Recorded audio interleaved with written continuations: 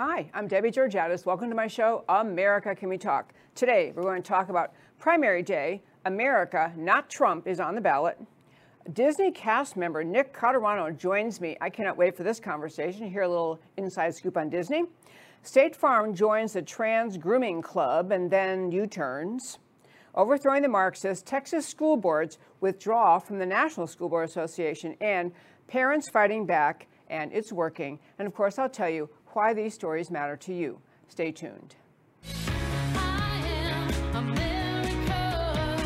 On America Can We Talk, I talk about election integrity, border security, healthcare freedom, race relations, energy and tax policy, education policy, free speech and assembly, freedom of religion, and all other issues that touch on the God-given right of every American to life, liberty, and the pursuit of their version of happiness. Stay tuned.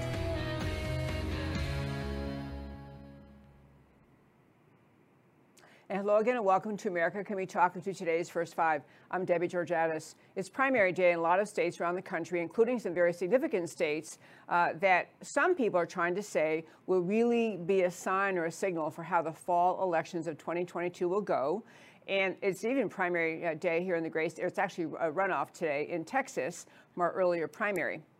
I want to talk just briefly about what's happening in Georgia and what the media is trying to tell you to think about the Georgia primary election. There are two big races.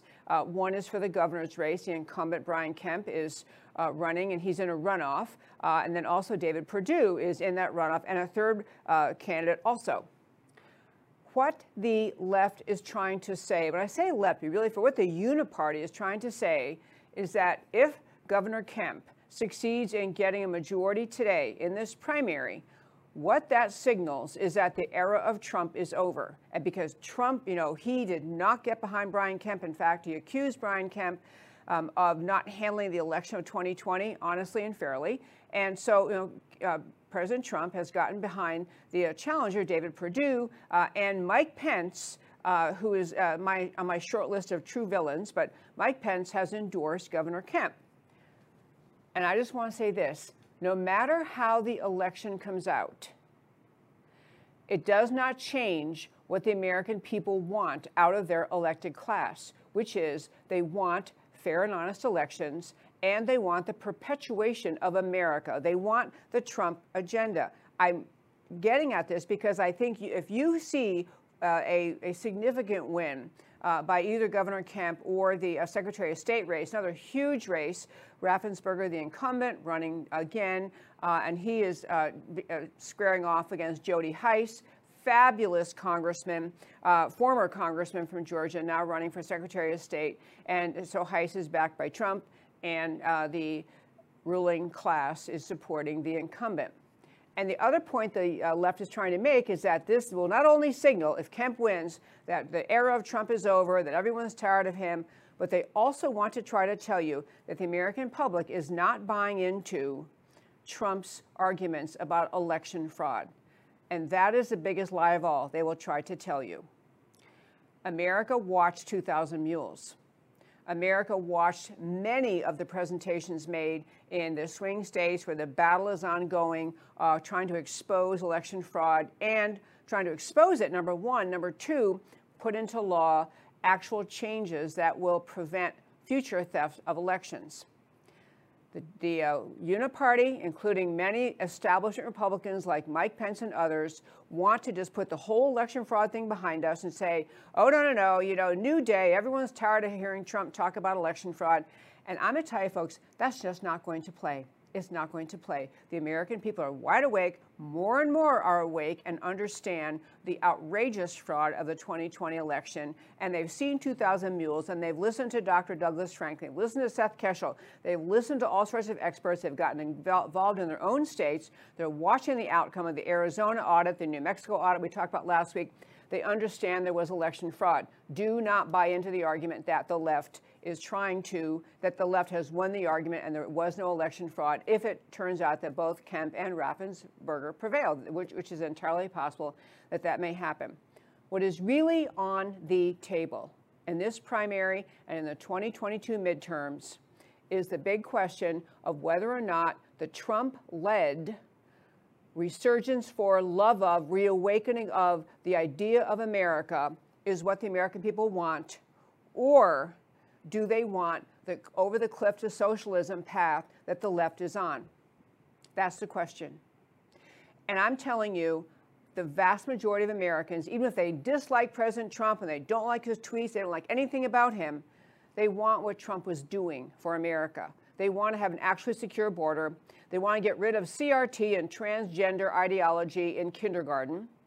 They want to have not only a strong border, but a strong America, a free market, free America.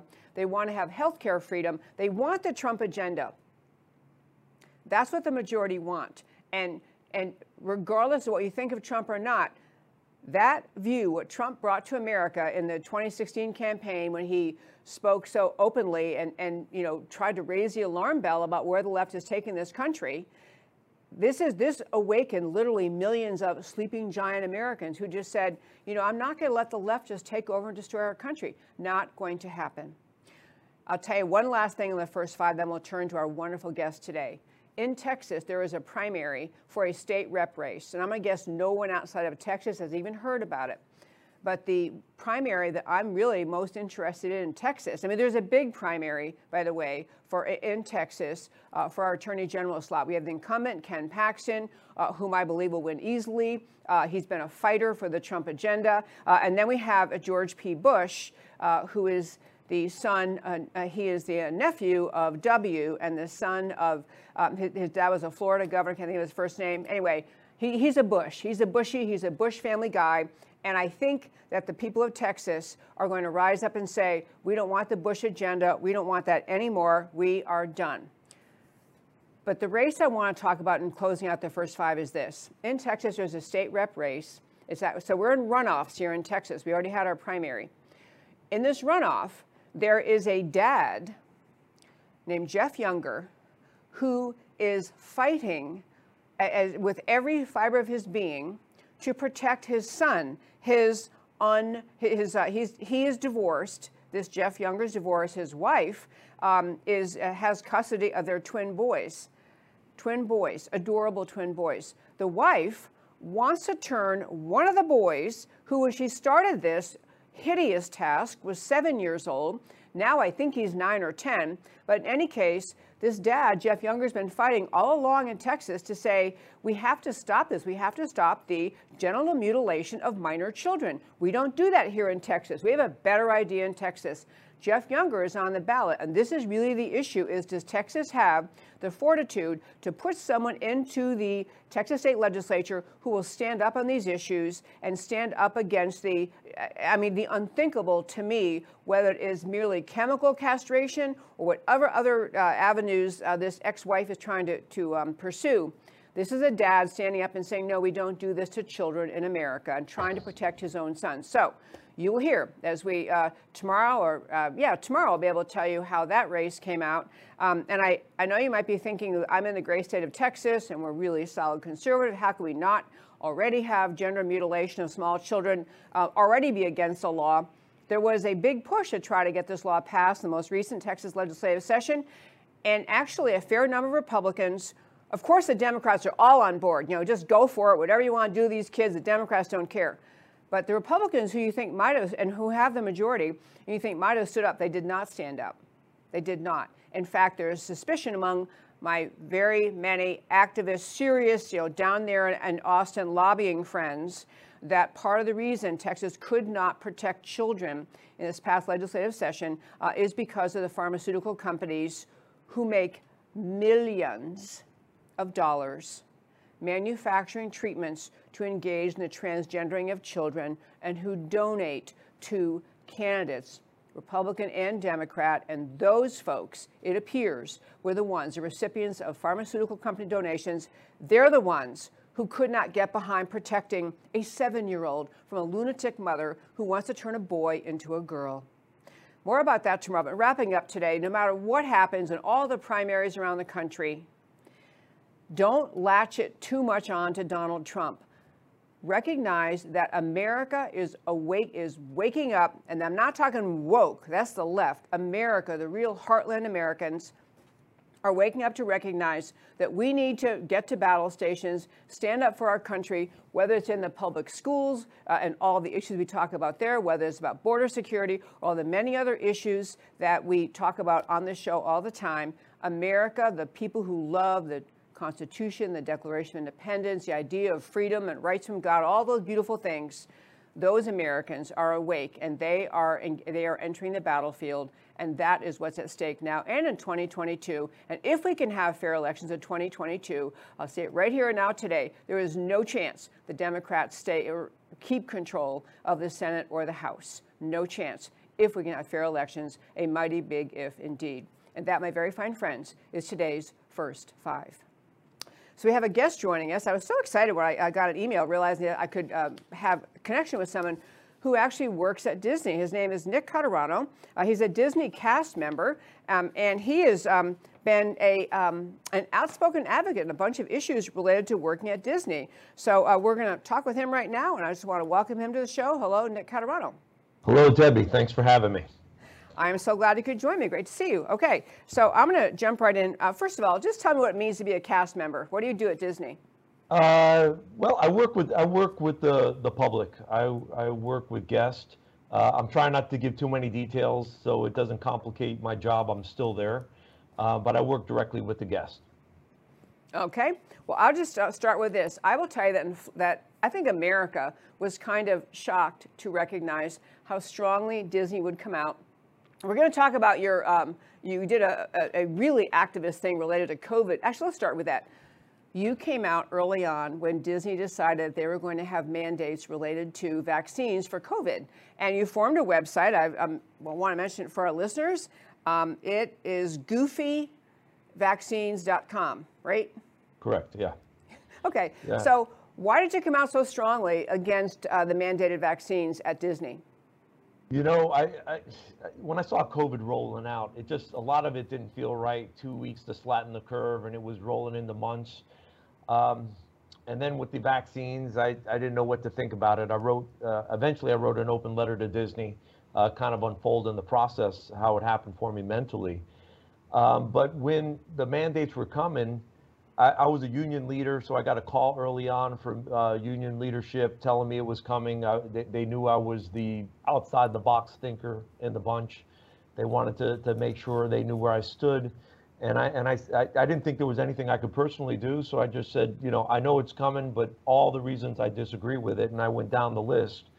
Well, the next day my wife tested positive for COVID. 3 days later, I ended up in the ER. And the ER, I was there for 7 hours, high fever, aches, chills, positive COVID test. And they basically said, there's nothing we can do for you until you go to crisis. With your pre-existing conditions, you're probably going to go into crisis, go home. When you go into crisis, come back, we'll give you remdesivir. I had no idea at the time what remdesivir was. I went home, started doing my research. I finally got a hold of my doctor, and he had jumped on the FLCCC protocols, and he told me he was going to send me something called ivermectin and steroids and erythromycin. So I said, sure, let's try it. As I read up on it, sounded good. 2 hours later, we got the ivermectin. 2 hours after that, we felt a lot better. 2 days later, we were great. And I realized something was wrong. So I started digging in and finding out something was really wrong, because why weren't these therapeutics that are working so well, why doesn't anybody know about them? And why is remdesivir and ventilators so incentivized? And I started understanding what was going on, that literally I felt they were killing people, and they were suppressing the therapeutics so they can get an EUA, an emergency use authorization for the vaccine. And I felt I had an obligation as a Christian. I just had an obligation to take a stand. And that started my fight against the mandates, eventually also against discrimination now as a result of the vaccine mandates and the policies at Disney. And that's been my fight on that. I love that you did that. This is the first time we've ever talked or connected, so you don't know, but I have talked on this show, covered the issue of COVID extensively, have many of the most nationally prominent doctors talking about exactly what you're saying. I'll tell you, my husband and I had COVID, and we, weren't feeling that great, and we did ivermectin too, and a couple of the other inhaled budesonide, and anyway, we just we got better so quickly because of these things. at the time when so many people were clamoring, do we have to get a vaccine? So, but I want to go back. So, but within Disney's culture. And Debbie, can I add real quick? My mom's 73, high blood pressure, high cholesterol, kidney disease. She got COVID, ended up in the emergency room, couldn't breathe. I told her to get the steroids and erythromycin. They reluctantly gave it to her, and I got her the ivermectin. 2 days later, my mom was fine. So they would scare you into believing that it was a death sentence for somebody like my mom, but clearly the therapeutics work. So yeah, it's terrible what they've done and what they've suppressed for pushing people into this vaccine. Absolutely true. And I want to mention for our listeners again that tomorrow in this show we have Dr. Peter McCullough and a co-author of his, John League, who wrote this book, The Courage to Face COVID-19, Preventing Hospitalization and Death While Battling the Biopharmaceutical Complex. He's been on, we're going to try to do a whole show with him. He's been on numerous times, McCullough, but this new book I think is trying to lay out for the common reader to understand what is up with this disease. But I want to ask you, so what's happening within Disney? I mean, have you succeeded in softening their policies, or how's that going with the COVID mandates? We've been really fortunate here in Florida with Governor DeSantis. He's done amazing. We were able, unfortunately, a lot of the Republicans, besides Anthony Sabatini in the Florida legislature, nobody would speak up and fight for us. But we got to the streets, we rallied, we raised a lot of support.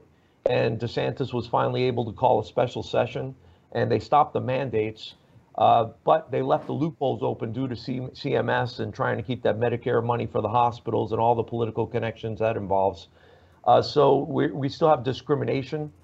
Companies like Disney still have a vaccine policy, they will call it, and they could require PPE and N95 masks on many of their cast members that are not vaccinated and other punitive things. And it's just crazy because so many people that are vaccinated and boosted, they're all getting COVID, even right now. And it's just insanity. And it just, none of it's reasonable. And at this point, with all the data we have, people like Peter McCullough, who was highly respected before, one of the most cited doctors in his field in the world. And yet, when he took a stand, you would think that reasonable people would look at that and common sense would say, if this doctor's risking everything to tell us something, maybe we should listen. But they villainized him, and they drank the Kool-Aid, and Disney as well. Disney has definitely drank the Kool-Aid on this. It is the most amazing thing. I love this topic. I love it, but I don't want to run out of time with you. The reason that I was so excited to be able to have you on the show and talk about the climate at Disney has to do also with how the Disney CEO spoke up so vociferously in opposition to the Florida law. Now is the Florida law, and the law is actually called, get the right name for it, Parental Rights and Education Bill. Yeah.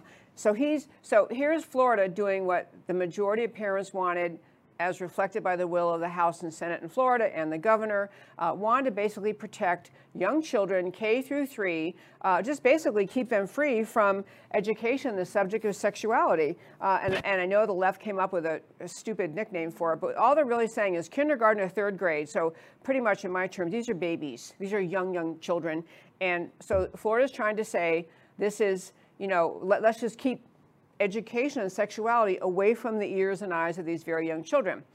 I think many Americans were shocked when Disney came out so strongly against it and stridently said they're going to fight against this law, this is wrong, and seemed to be advocating for sexuality and kind of the transgender advocacy agenda for very, very young children. I'll tell you the quickest story and then have you respond. So I have a really good friend here whose daughter, after college, had a job lined up at Disney, and so she gets out of college, and the job to get hired for this job, I forgot, it's like some program, it was 2 or 3 years, but she had to agree no piercings except for in your ears, no tattoos, no unnatural hair colors, all sorts of like wholesome all-American things she had to agree to get this job. So this mom, I just saw her yesterday, she said, I don't understand how you square that, Disney, with the Disney that the CEO is basically saying, we advocate for sexual education for small children. Which is the real Disney? So yeah, that's a great opening, but which is the real Disney?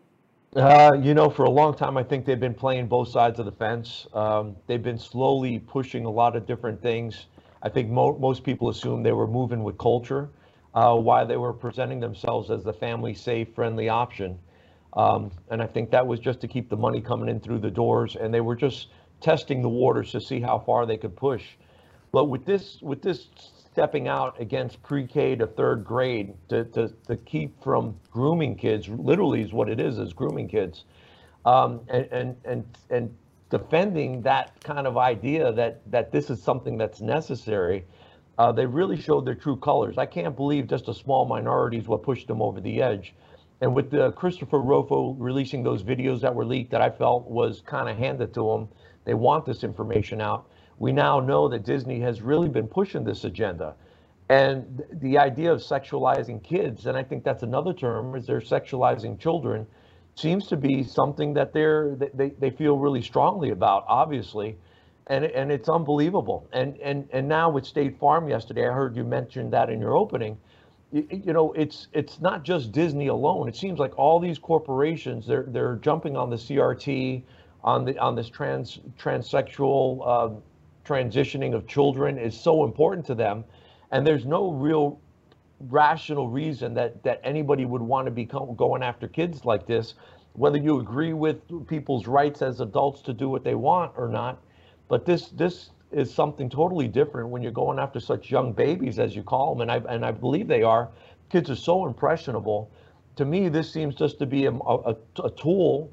I call it a tool in the Marxist toolbox to literally rip the fabric of the country apart. And I think this is just a way to really disrupt families, to put families at odds with each other, and to keep people busy, and also grooming kids and preparing these kids that if these kids get so confused that they don't know the difference between a boy and a girl, how are they going to know what's right or wrong about anything else as they're growing up? They're easily controlled.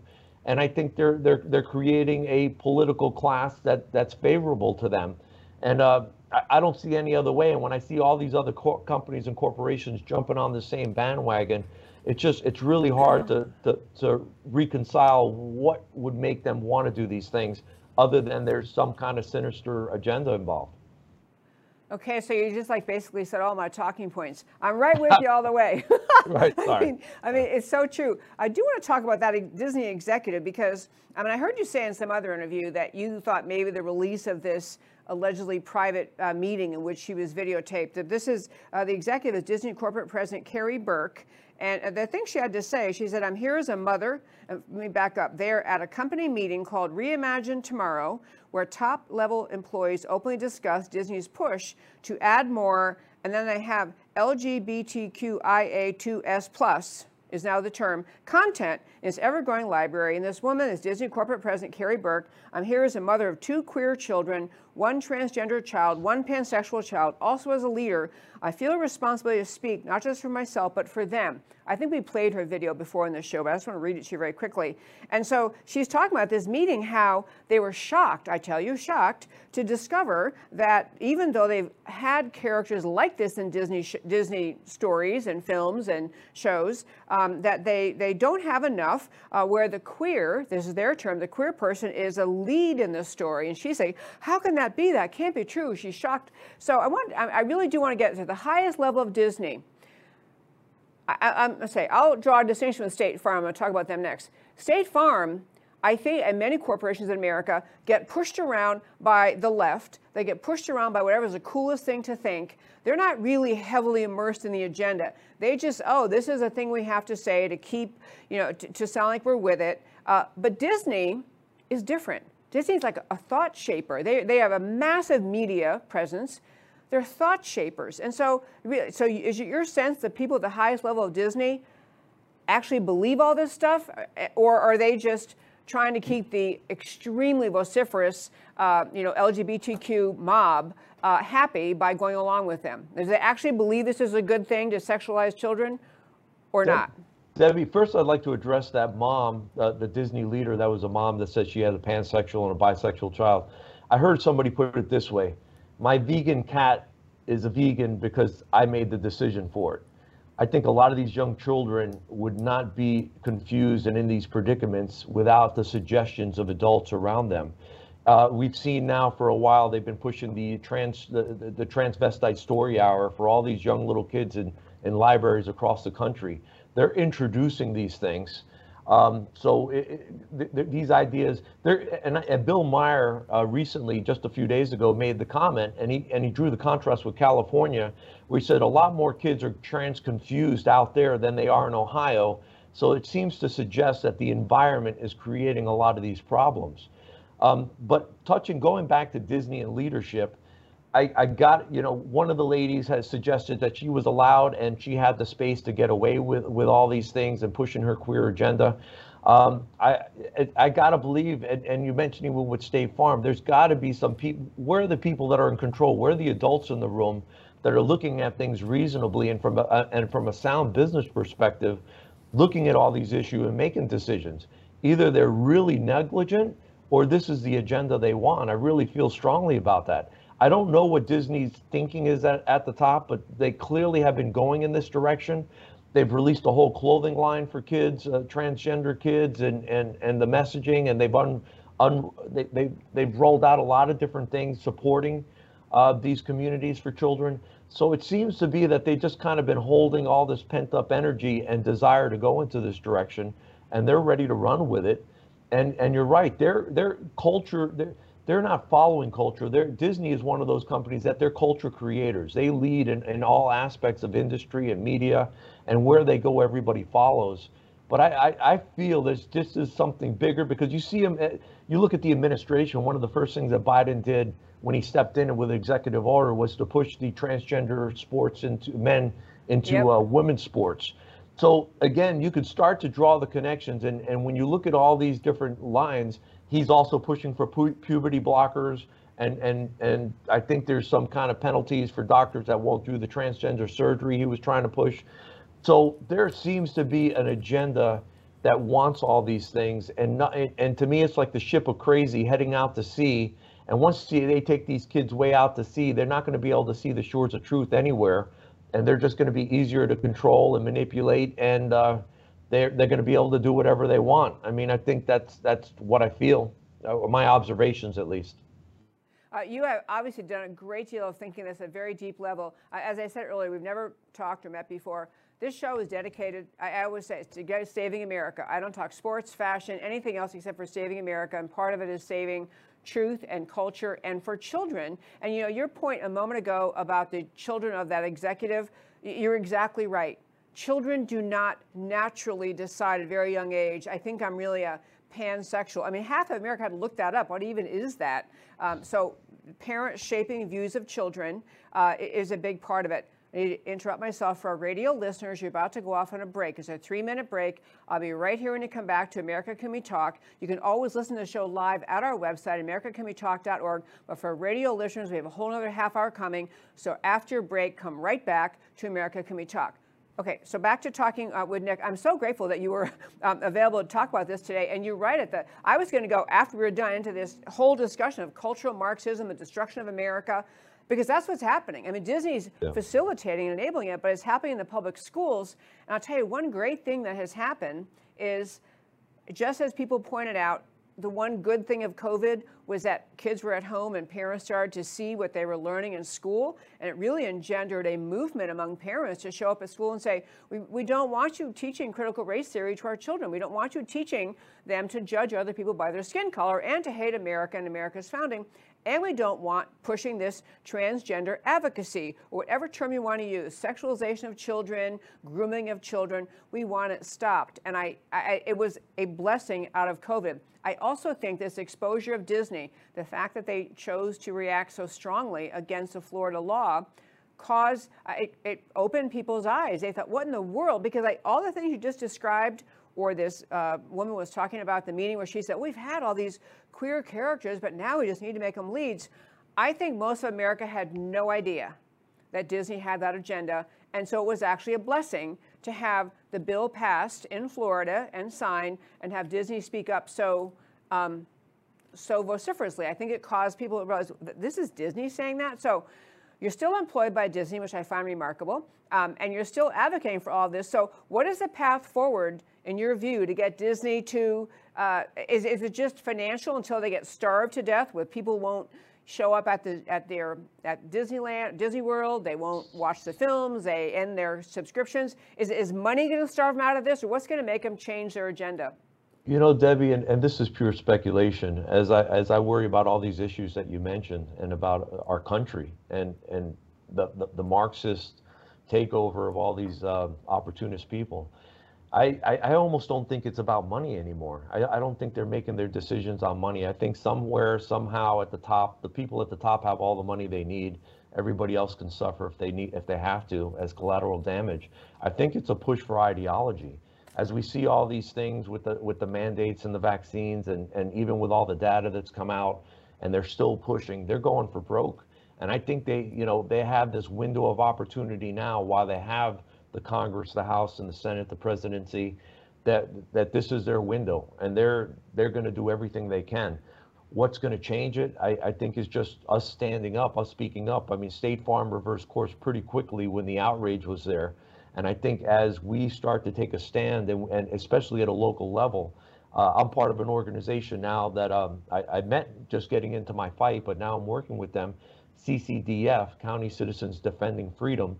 And the idea is that we fight at a local level to affect global change, and especially national change. And I think it's just getting everybody involved and beginning to take a stand and stop being scared and speak up and stand our grounds in our school boards and in our neighborhoods, and start really holding these politicians accountable that are getting elected under the pretense that they're conservative and that they care about these things, but their voting record and their actions show something totally different. We need to shine the light on them, and we need to hold people accountable. Nick Caturano, you have absolutely no idea how much you are singing my tune. Honestly, I'm saying this all the time.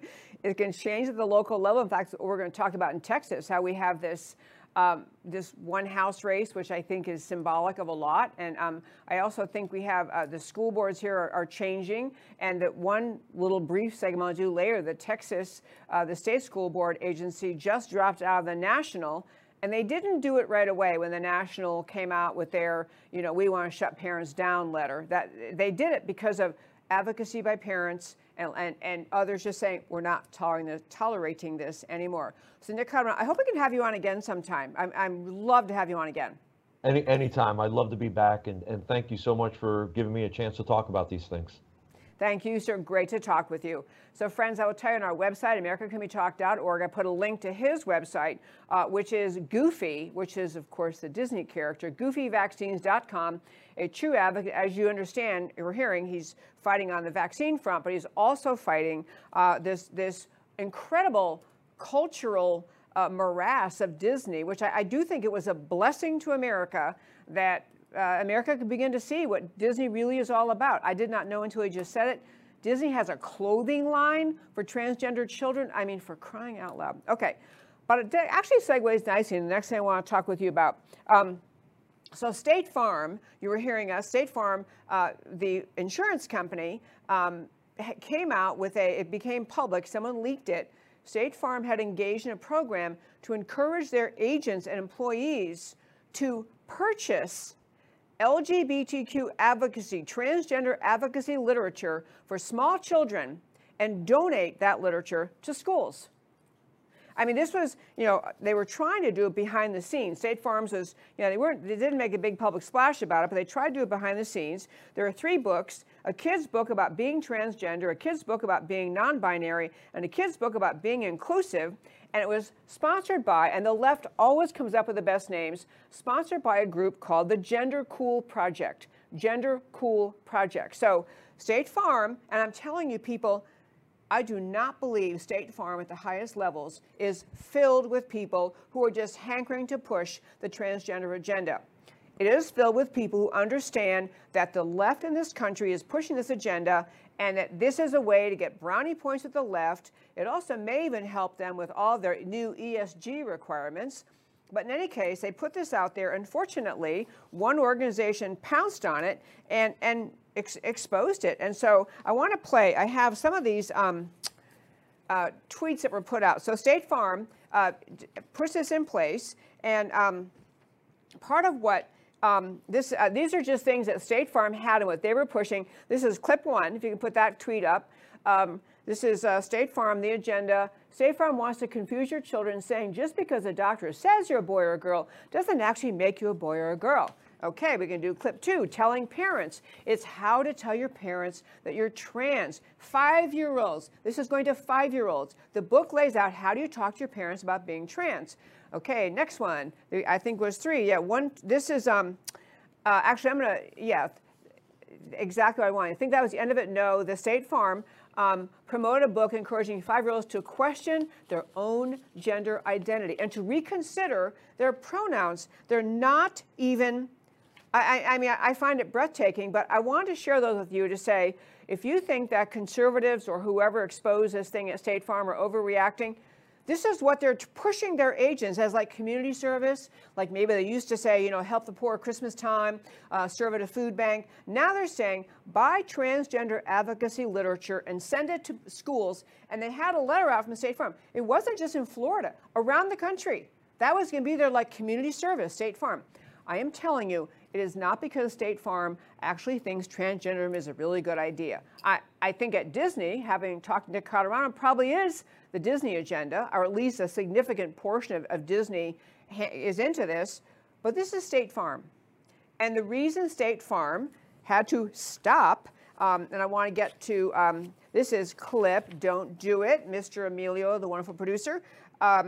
Yeah, let's get to clip 5. So State Farm starts to get pushback in the form of people canceling their policies. Great, State Farm. Now I need to look for a new insurance company.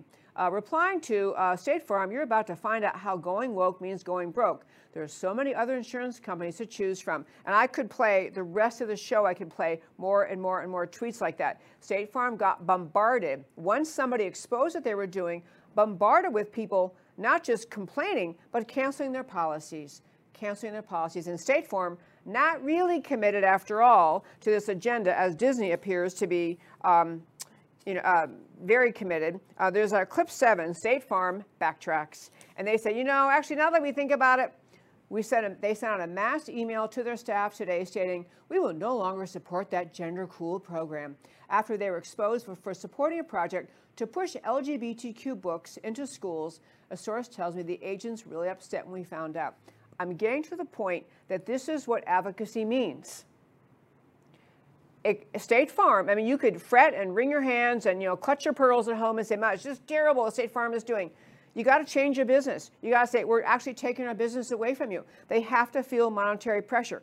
Perhaps Disney is so large that they just aren't going to care, and they're so committed to this agenda that they're going to do it anyway. But State Farm did a total U-turn. And the only reason they did that total U-turn is because they started to lose business. And if anyone were to actually do an honest poll, what they figured out is, you know, this is not really what the American people want. American people do not want us luring 5-year-olds into contemplating their real gender. Which leads me into our next topic about overthrowing the Marxists. Texas School Board, I'll just say this is another little advocacy piece, short piece, but understanding that when the National School Board Association wrote a letter, you know, to the DOJ, to the federal government, the FBI, the DOJ, and said, you know, we're getting bombarded, you got to help us, and these parents are crazy. And you actually had the federal government say that parents might be considered domestic terrorists if they show up at school board meetings and argue vociferously to end critical race theory and end what the LGBTQ, you know, just luring LGBTQ advocacy programs that were making their way from kindergarten through, you know, the rest of schooling. Parents showed up and said to the schools, you're not doing this, you're not doing this. And the institutional organizations like the National School Board, you know, they were not quick to fold. You know, when parents started complaining, their first idea was, you know, maybe we can get these parents to shut up if we tell them they might be domestic terrorists. I mean, you know, that'll teach them. The NSBA, the National School Board Association, calling parents domestic terrorists if they show up at school boards, a letter to the DOJ, and then there was a leaked letter out of the DOJ saying, you know, yeah, we might have to call out the military on these parents. This was it was an epiphany for many parents realizing these schools and these school board officials are out of control. They actually think they control our children. And so what had to happen, I mean, I'm telling you, Texas School Board Association did not overnight, they did not overnight say, oh my gosh, these crazy national school board people who are calling parents domestic terrorists. They didn't instantly, the Texas School Board Association, the state level entity, they didn't instantly drop out of the national. They dropped out because parents, citizens, local school boards started to say, this is crazy what they're saying, this national thing is saying, get out of this. And so Texas finally did it. And actually many local school boards around our state, and I'm assuming every state, could also be advocates and just say, we're getting out of the Texas School Board Association. The notion that you have to think how leftists think, it's always top-down control. So the National School Board, obviously totally anti-American, Marxist left, outraged that parents think they have any role in what their children are taught, or that parents ought to get to speak up and say, we really don't want you teaching our kids to hate America, hate people who don't look like them, judge people by the color of their skin, and we don't want you luring them with a transgender advocacy agenda. I mean, the National School Board Association at first responded with outrage toward the parents. They actually did later issue an apology. They really shouldn't have called parents domestic terrorists, but advocacy is needed at levels all around this country, because what Nick Caturano said it a moment ago, and I've said it many times on my show, we are in an ideological war for the heart and soul of America. That's where we are right now. We're in an ideological war for the future of America. The anti-American left, the left that loves cultural Marxism, that loves control over the people, that lives and breathes to find more ways to control everything about your life, they made through this, we talk about long march through the institutions, through decades, 8 decades or so of work the communists in the countries have done, through colleges, universities, school board associations, and a million other entities that never even occurred to us it was happening. But it's all fortunately come to light in these really last several years, when we realized that this anti-family, anti-faith, anti-Christian, anti-American culture freedom, that ideology is engaged in a major assault to take down America. It's as dangerous an assault as if the Cubans, Venezuelans, Russians, Chinese bombed us. It's that level of assault on America. The ideological assault on the idea of America and the freedom of families and parents is that intense and that dangerous, and it's happening right before our eyes. And the fight back is not going to happen because you get the right person elected to Congress or Senate or even the presidency or even the governor. It is a full-on, all hands on deck, all Americans, the infantry is needed, get involved and fight for this country. So you finally get Texas to withdraw from the National School Board over the domestic terror letter, which, was months ago. Okay, yeah. The letter that got everyone riled up was from September of 2021. We're now in May of 2022, and the Texas School Board group finally says, okay, maybe these guys are a little crazy. They did it because of pressure, and the pressure must remain in the hearts and minds and the activism of the people of Texas and all over this country, because the ideological assault on America is not just a minor little, between the 40-yard lines, to use the football analogy. The ideological war America's engaged in is not between the 40-yard lines, where everything's kind of in the center field. It is holding on to America as the conservatives, the Republicans, the constitutionalists, the patriots want.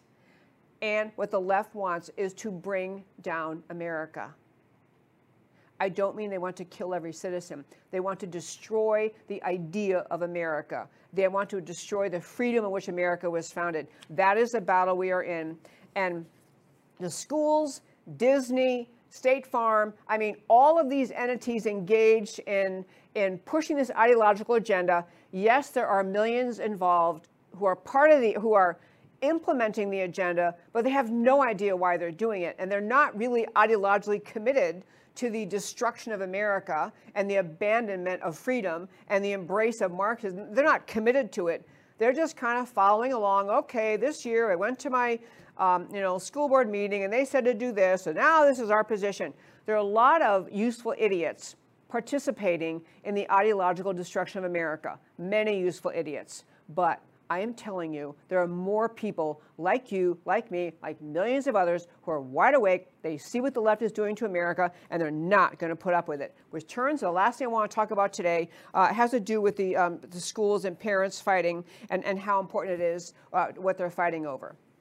There are a lot of battles in the schools about the LGBTQ agenda and transgender advocacy, sexualization of children, the pushing of a sexual education, not just education like you might think back in the era you went through school and it was kind of birds and bees and kind of vague.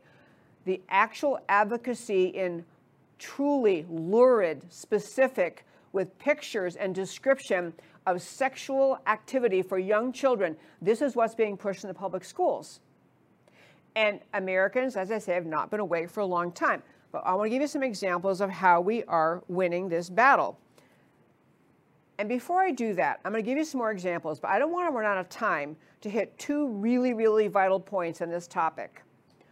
One vital point is the way many leftists succeed in duping useful idiot parents, useful idiot citizens, or just average Joe citizens who don't get that engaged in the issues. The way the left pushes their destruction of family and of the God-given identity of each person, the way they push it is to talk about compassion. Women, I'm sorry to say, and I started this show out, it was for years called Ladies Can We Talk, and then I made it into America Can We Talk, but women get lured in by the compassion argument. And they think, once the left tells them, oh, it's more compassionate to do this than that, and every woman, I mean, most women's heart is full of compassion. You just inherently feel compassion, you feel concern. So if they pitch this transgender advocacy for 5-year-olds as motivated by compassion, after all, what about the 0.000000001% of children who might actually have some transgender questioning happening when they're 5 years old, and that's probably not even that much. What the left does is convince people that the way to respond to that, intensely minuscule number of children who may even have such a thought is to push the agenda on everyone, or else you lack compassion. To show compassion means that you have to understand people might think differently, and so you're lured into accepting every single agenda item the left pushes because they claim they're being compassionate. And the fact is, if you read and learn about and watch videos of the horrific devastation inflicted on the lives of young men and women lured and duped into engaging in first kind of chemical castration or chemical transformation, and then physical mangling of their bodies to transition them from boy to girl or girl to boy, the internet's full of stories of the people who say later, why did you do this to me? How could you not have stopped me? I mean, you have to picture the outcome for these people, these young people whose parents are going along with it, maybe also out of a sense of compassion, because a person emerges after all this transition surgery and treatment drugs, and their body is mangled, their identity is deeply confused, even if they want to say, actually, as it turns out, I think I really was a girl. I shouldn't have tried to become a boy. I really am a girl. There's a lot to undo to make the transition back either way. There is no true, genuine, actual, full transition back to what you were. These people live lives. They live out the rest of their life, the only life they're going to get on planet Earth, being disfigured by surgeons, having no real identity, no love of themselves. They end up hating themselves, miserable, depressed. The internet's full of stories, and these people are trying to come out and tell these stories. So when the left tells you they're being compassionate by pushing the LGBTQ agenda in kindergarten, understand it's a lie. They say they're being compassionate. They call it compassion to dupe you into going along with their agenda. That is what is happening. And the reason I'm raising this is because the compassion argument is being pushed by many, many people on this subject. And the other little analogy I want to make at the beginning is, do you remember back when, or even if you just had to read about it, if you weren't around, but the left pushed really hard to take all religion out of public schools, all religion. You couldn't have 10 Commandments on the wall. You couldn't have a Bible. You couldn't have, any symbol of Christianity or Judaism. No religious symbology allowed in public schools. And the left was the driving force to take it out because they recognize how powerful the public schools are, especially with teachers pushing that agenda, how powerful that is to shape children's lives. That kids go to school and, oh yeah, my teacher is, she has the 10 Commandments and she has a cross and she loves Jesus and she loves the Bible. And they argued that this was indoctrination of children, religious indoctrination. And so they succeeded, unfortunately, in getting to the Supreme Court, and the Supreme Court says, okay, absolutely no religious symbolism in schools. That same leftist mindset that drove religion out of schools in the 1960s is now driving this agenda in kindergarten to advocate for young children to be exposed to at 5 years of age, you may not really be the gender you think you are, or your doctor doesn't get to tell you your gender. You pick your gender, and you don't have to tell your parents. We'll keep it a secret safe with us. Those people recognize, those leftists recognize the power of schools to indoctrinate. This is indoctrination. This is grooming. This is horrific. And the reason they're doing it is not because they're trying to free children of the inhibitions of the past, of the dark and negative and confused old thinking, and that they're the modern thinkers. You have to recognize the agenda that is at work. If the left through the schools can convince children they have no unique identity, they have no identity, a God-given identity, they have no God-given individuality, they're just a pile of mush to be pushed around by their latest thought, and understand how this mRNA vaccines all fit into this, because mRNA is all about shifting your DNA. So you're going to get an mRNA vaccine, and as you've heard Dr. Harari say, we're going to twerk people around. Human beings are just injectable units. They're just injectable units to be whatever we stick in them. This is the left taking away the precious idea of a child believing, as his parents want him to believe, or her to believe, that they have God-given identity. The left was fine, when they took religion out of the public schools, making the argument that public schools are indoctrinating, and they are the worst. They are the evil personified in our era, indoctrinating children into this agenda. And again, the purpose is not just to free the poor, tiny, minutia percentage of a child who maybe thinks he's transgender. The purpose is to substitute out the view of each individual as God-given identity, that taught by their parents at home, taught by the faith the parents want to raise the children in, taught by time immemorial. This is an idea of the left to indoctrinate children on the LGBTQ advocacy, transgender advocacy agenda, because ultimately they take away your whole sense of place, purpose, identity, uniqueness as an individual, and you're just a unit that you can be torqued around by your thinking. You can be injected with mRNA. It is part of the cultural Marxist agenda to take down America, to destroy the family unit, to destroy the place of religion, the place of faith. That is what the left is doing in this agenda item, and this is why it is part of saving America, is you get this garbage out of the public schools. Now, I have some other quick clips. I'm going to skip a few of them. One thing that's happening, because parents are advocating, is that teachers are being forced to quit, which, great with me, please quit. I want to just play this one this is clip 8. And this is a teacher who was sadly forced to quit, or she quit because she can be fired. It. I want to quick play clip 8. All right, guys. So I have been put in the position to dead name and misgender students for the last few months or whatever, since I started working at my current school corporation. And today was the day that I resigned. I I was called in and they said they had a meeting with the superintendent or assistant superintendent and the school lawyer, and that while they are here, while the students are with us, we are acting in loco parental, which apparently means that we are acting in place of the parents. And so therefore we have to abide by parent wishes when it comes to preferred name and pronouns, which just like isn't true. Okay, I gotta jump in. We gotta cut her off. You know, we're gonna run out of time. For our radio listeners, you're listening to America Can We Talk. This is Debbie Georgatos. Go to our website, americacanwetalk.org. Come back tomorrow to hear Dr. Peter McCullough. Come back every Monday through Thursday at 3 p.m. Central Time to America Can We Talk. Love talking with you. I'll talk to you again tomorrow. I had her clip. I have another clip, but I'm just going to close out this discussion about schools.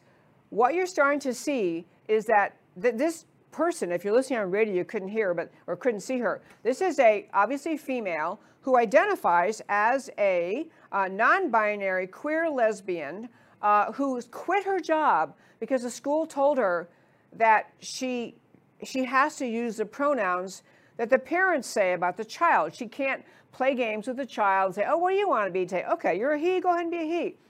What we are uncovering is the schools having hired teachers who are perfectly happy sharing their sexuality with small children, discussing sexuality as though that's the purpose of teaching, is just immerse their students in discussions of sexuality, and who think their job is to take the child, whatever the child says, yeah, I think I'm a girl today. And so she has to use that pronoun that day and in defiance of the parents. These teachers are interfering with a primary unit of the family and child. And fortunately for America, more people are waking up and recognizing that is what's happening. We have more stuff on this, but I am past time, so I'm going to go and tell you why the stories we talked about today matter to you. So we started with Primary Day, America, not Trump's on the ballot. Uniparty trying to set up Kemp victory in the Georgia primary, GOP primary, as proof that Trump has lost influence. Assumes Trump endorsed David Perdue, cannot force a runoff because it's a three-way thing there. Uniparty sickness is to mistake American groundswell for MAGA as a cultish loyalty to Trump. It's loyalty to the agenda of America is what America is why Americans are rising up. Trump's endorsement record is phenomenal, but it doesn't reflect blind voter loyalty to Trump. Trump has been effective mostly in identifying candidates with the spirit of MAGA. Vast majority of Americans love their country and never voted to give it up. Uniparty is arrogant, defiant, and out of touch, dependent on election rigging to stay in power. The American people are rising, whether Kemp wins or is forced into runoff. Americans are fed up with the ruling class and with election rigging. Americans are the sleeping giant that will not be denied. And then State Farm joins a trans grooming club and then U-turns. Corporate C-suites in America are filled with secular elites. State Farm is just the latest example. Secular elites crave conformity to the trendy intellectual consensus. Embracing LGBT, etc. agenda is seen by secularists as inclusive and compassionate. The American people remain tethered to their Judeo-Christian faith, what is right and true. State Farm policyholders comprise of a lot more we the people than secular elites. Result, State Farm policyholder uproar causes immediate reversal of corporate directive pushing LGBT, etc. education on children. The American people win when they rise up and push back against secularism. And overthrowing the Marxists, attempts of Biden DOJ to label concerned parents as domestic terrorists has backfired. NSBA is wildly out of touch, contemplating use of the U.S. military to control school board meetings. That's reasonable. Texas school boards are dropping out of NSBA. It's a powerful signal. Awakened parents are not going back to sleep anytime soon. Parents will not be bullied when it comes to the education of their children. The American people win when they rise and resist secular authoritarianism. And finally, parents fighting back. It is working. School board activism is not waning nationally. It's expanding and increasing in intensity. Whose Children Are They? Great film and other films have been a powerful wake-up call. Indoctrination is not education. And real education must be grounded in respect for and pursuit of truth. American parents win when they rise and defend their rights as parents. Tomorrow on the show, I have Dr. Peter McCullough for nearly a full hour talking about his new book about COVID-19 and the biopharmaceutical industry and so much more. It'll be a great show. So I hope you can all tune in tomorrow and every Monday through Thursday at 3 p.m. to America Can We Talk where I always talk truth about America, because America matters. And I'll talk to you next time.